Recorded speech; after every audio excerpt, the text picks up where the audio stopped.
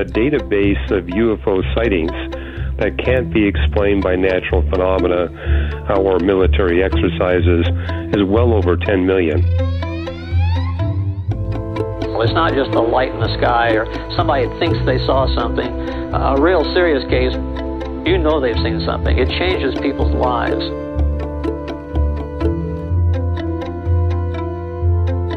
I was an amateur astronomer before I became a professional astronomer, so I always got the job of handling UFO reports.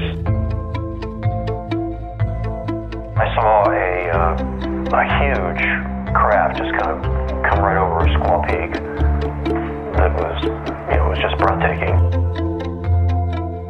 And I can tell you that about 99% of what people reported to me as UFOs had a natural explanation. It was a hoax or was a military activity. Unquestionably, it was a UFO, which means unidentified flying object.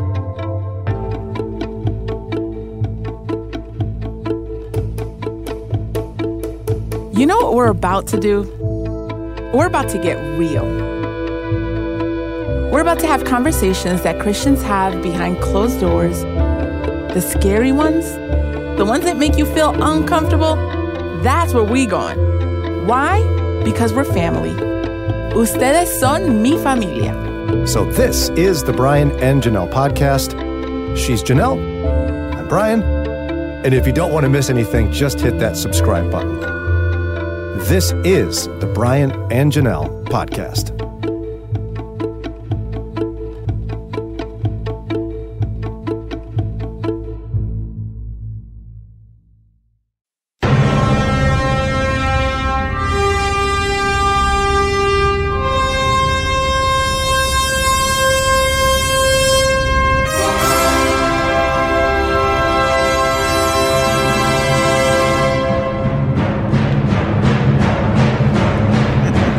So excited.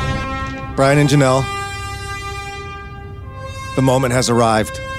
Oh, man. We have with us live our friend, regular contributor, and author of the book, Lights in the Sky and Little Green Men. He's an astrophysicist. He's a follower of Christ. Dr. Hugh Ross, welcome back to the show. Oh, thank you for inviting me back. Okay, so let's start off with the fact that you actually are not a sci-fi fan, if I recall. Is that correct? Well, I did watch that movie, 2001. I mean, I loved that computer. That was great. There you go. So, okay, first of all, for those who don't know and have missed all the stories about it, what is supposedly coming out from the government? They're going to be releasing a lot of classified documents on UFOs. And, there's a lot of speculation about what's going to be released. A lot of it people already know. It's going to be a lot of military sightings of UFOs. That's kind of the bottom line. What do you expect that we're going to see in this, Dr. Ross? Well, I think we're going to see a lot of documents about naval pilots and other Air Force pilots seeing these objects and recording them. They think that's exciting is that sometimes they got a radar recording, an infrared camera recording, or a sighting. But I think it's going to be a lot of what we've seen before. It's in the sense that what you're going to see is, yes, you get a radar blip, but often the pilot sees nothing, or the pilot sees it and they don't get a radar blip. What they are releasing are ones where they get multiple sightings. In other words, they get a radar blip and an infrared, but they might not get a pilot sighting. But the fact that they're getting multiple component sightings, that has been seen before, but we're going to see a lot more of it. So what prompted this? Because this isn't anything new, and I've been hearing people saying, oh, the government knows. Were they forced into it? Is this new material or things they've been sitting on for years? Well, I think it's stuff that they've been sitting on for years, and they said, hey, it's no different than what we've released before. We might as well release all of it. So I think that's what's happening, is that they're just saying, hey, and our government's been doing that. Year after year, they've been taking more material that's been classified and making it public. But it's already been enough leaked that what I'm realizing is it's going to be a whole lot more of the same. Well, and now, okay, so you're an astrophysicist, and you did co-write the book Lights in the Sky and Little Green Men. So what were some of the experiences that you've investigated, some sightings and such, and what did you discover about them? Well, I was an amateur astronomer before I became a professional astronomer, which means I really knew what you could see with the naked eye in the night sky. I knew the constellations. So I always got the job of handling UFO reports. Mm-hmm. And when people see a UFO, they call the astronomy department. So I've had a lifetime of dealing with UFO reports. And I can tell you that about 99% of what people reported to me had a natural explanation. It was a hoax or was a military activity. But there's a 1% residual. And what's interesting about that residual, and I'm not alone in saying this, it's real, but it's not physical. To give you some examples, there's cases where multiple people in different locations see the same UFO going through the atmosphere, which means you can triangulate it and calculate its velocity. And the velocities are above 10,000 miles per hour, even as high as 18,000. Yet the observers never report a sonic boom or heat friction. If this is a physical object going through our atmosphere, you will get a sonic boom. You will see heat friction, but that's never reported. And there's 2,000 cases where they have these UFOs going through the atmosphere and it crashes into the Earth. You go to the crash site, the ground is depressed. There's a shallow crater. If there's snow, the snow is melted. Vegetation is damaged, but there's no debris. There's no artifacts at the site. If it's an aircraft crashing into the Earth, you're going to have lots of debris. In this case, there's nothing. Now, the fact that we're actually getting a crater and snow melted and vegetation damage, but there's no debris, no sonic boom, no heat friction, tells me it's not physical. It's a real phenomena. And that explains why one of my professors at the University of Toronto, Carl Sagan, was very dismissive. He says UFOs don't exist. But his worldview would not tolerate the possibility of non-physical reality. As a Christian, my worldview does.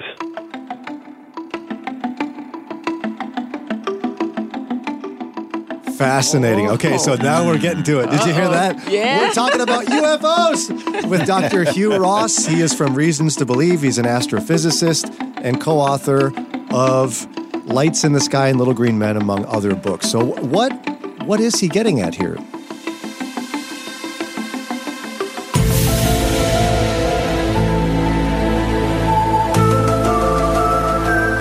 The truth is out there. Brian and Janelle, WCRF, with us live, Dr. Hugh Ross. He's an astrophysicist. He's founder and president of Reasons to Believe, bold follower of Jesus. And I've read his book, Lights in the Sky and Little Green Men, because I love this kind of stuff. 60 Minutes did a big report on it. And Dr. Ross, you're saying to us that there are some very small percentage, like 1% of UFO sightings, have a measure of legitimacy. You're saying that there's some sort of physical thing that's seen or like response to it. And you're saying I'm saying that it's some non-physical thing that's generating physical effects. We're dealing with non-physical reality. And when I was a graduate student, I noticed that there were two astronomers, every time they came on our radio telescope, they had a UFO encounter. I was logging 1,500 hours of observing time a year. I never saw a thing. They were logging 3 or 4 hours a year, and every time they came on, they saw something. Huh.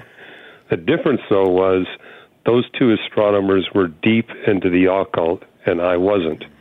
And that's when I began to say, okay, maybe we're dealing with non-physical but real angels that are involved in the occult, namely the fallen angels. And that's when I began to do a study of these UFOs and realize there's a far higher incidence of these residual UFOs in equatorial Brazil, in France, in Soviet Russia than there is in the U.S.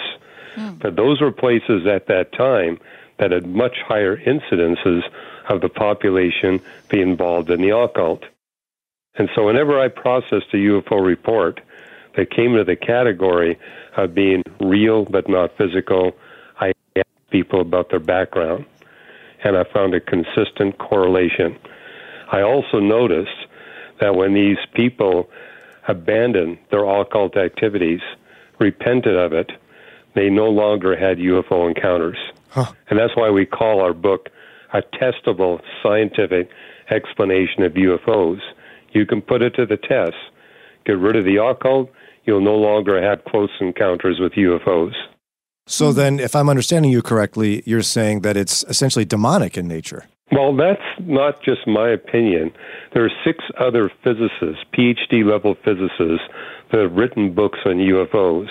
Probably the most famous is the French astrophysicist Jacques Vallée. And they all conclude we're dealing with interdimensional phenomena or interdimensional beings that are not part of the space-time dimensions of our universe. And they all agree with me it's not physical, but that it's real. And they also agree there's a one-to-one correspondence to what happens in UFOlogy and what happens in demonology and the occult and witchcraft. So their comment is whatever is behind witchcraft is also behind these UFOs.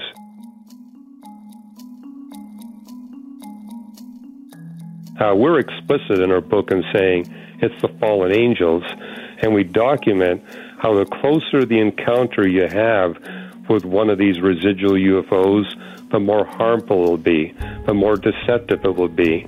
Probably the strongest evidence there is that there were individuals who were put into a trance by these UFO beings.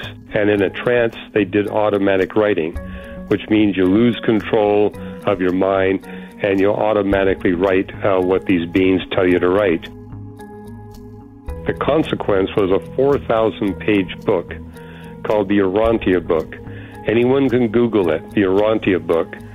4,000 pages, a third of its content is denying the deity of Jesus Christ.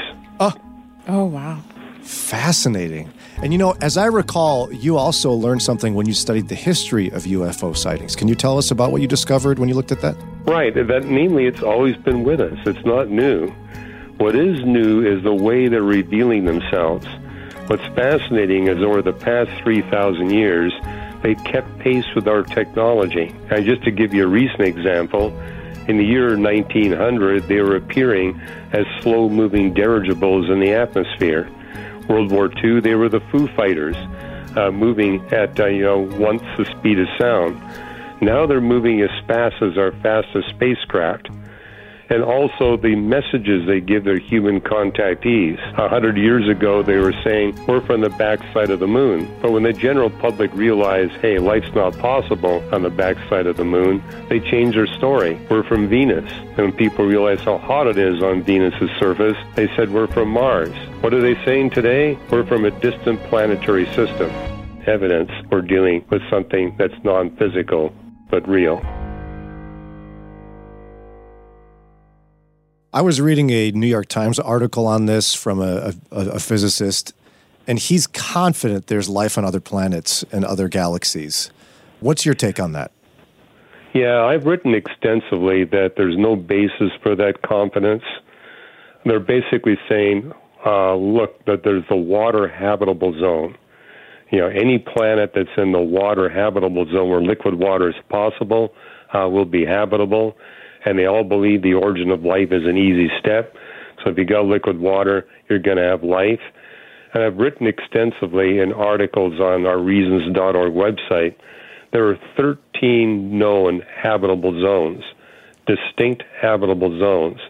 And for a planet to be truly habitable, it must simultaneously reside in all 13 of those habitable zones. And every few months that goes by, we discover another habitable zone. But I can tell you this, of all the planets that we know that exist, only one even exists in 3 of those known habitable zones. And you only get one guess as to which planet that is. Earth. Earth! Oh, I said it first! You got it right. Hey! Woo! I'm going to go live there. So you're saying, in your scientific opinion, with your PhD and postdoctoral work in astrophysics, there's no way there's life on other planets. God created Earth unique in this aspect? Well, there are some astronomers I think are trying to make a legitimate case based on the concept that the origin of life is a very easy step, that maybe there's a bacterium on a distant planet that's able to survive for a year or two on that planet, but nothing more than that. What's interesting in the astrophysical community is what's called the rare earth doctrine, that in terms of any like animals and plants, Earth is alone. Maybe a bacterium somewhere else. However, having also participated in a book on the origins of life, I would argue the origin of life is no easy step. And evidence for that is, look what our best biochemists have been able to do in the lab. They've come nowhere close to assembling the building blocks of life or putting those building blocks together. Someone a whole lot better educated, more financially endowed, with better control, must have created the first life form. Dr. Hugh Ross is president and founder of Reasons to Believe, and again, author of Lights in the Sky and Little Green Men. Really appreciate your help, and I'd highly recommend folks check out that book to better understand this phenomena. And I'd assume you have some great resources at your website, too. We do, reasons.org, and they can get free chapters of my books at reasons.org/Ross. Again, reasons.org, reasons.org. Dr. Ross, thank you so much, and live long and prosper, okay? Yeah, it's always my pleasure. Thank you. Hey, hold up. Where are you going? You know you liked your time with us. You want more. So go ahead, look down, hit that button right there and subscribe, and you'll get updated episodes, and then you can hang some more. And guess what? You can help us out. How? A 5-star rating. You can also hang with us live weekday mornings from 6 to 9 a.m. Eastern Time. Download the Moody Radio mobile app, and you're able to connect with us. Or just go to brianandjanelle.org. And listen, we didn't put all this together all by ourselves. There's some great people behind this production. We want to thank Ron Eastwood, Kelly Ryder, Paul Carter, Mike Reynolds, Alan Perry, and our awesome and fearless leader, Josue Villa. And finally, this podcast is a production of Moody Radio in Cleveland, a ministry of Moody Bible Institute.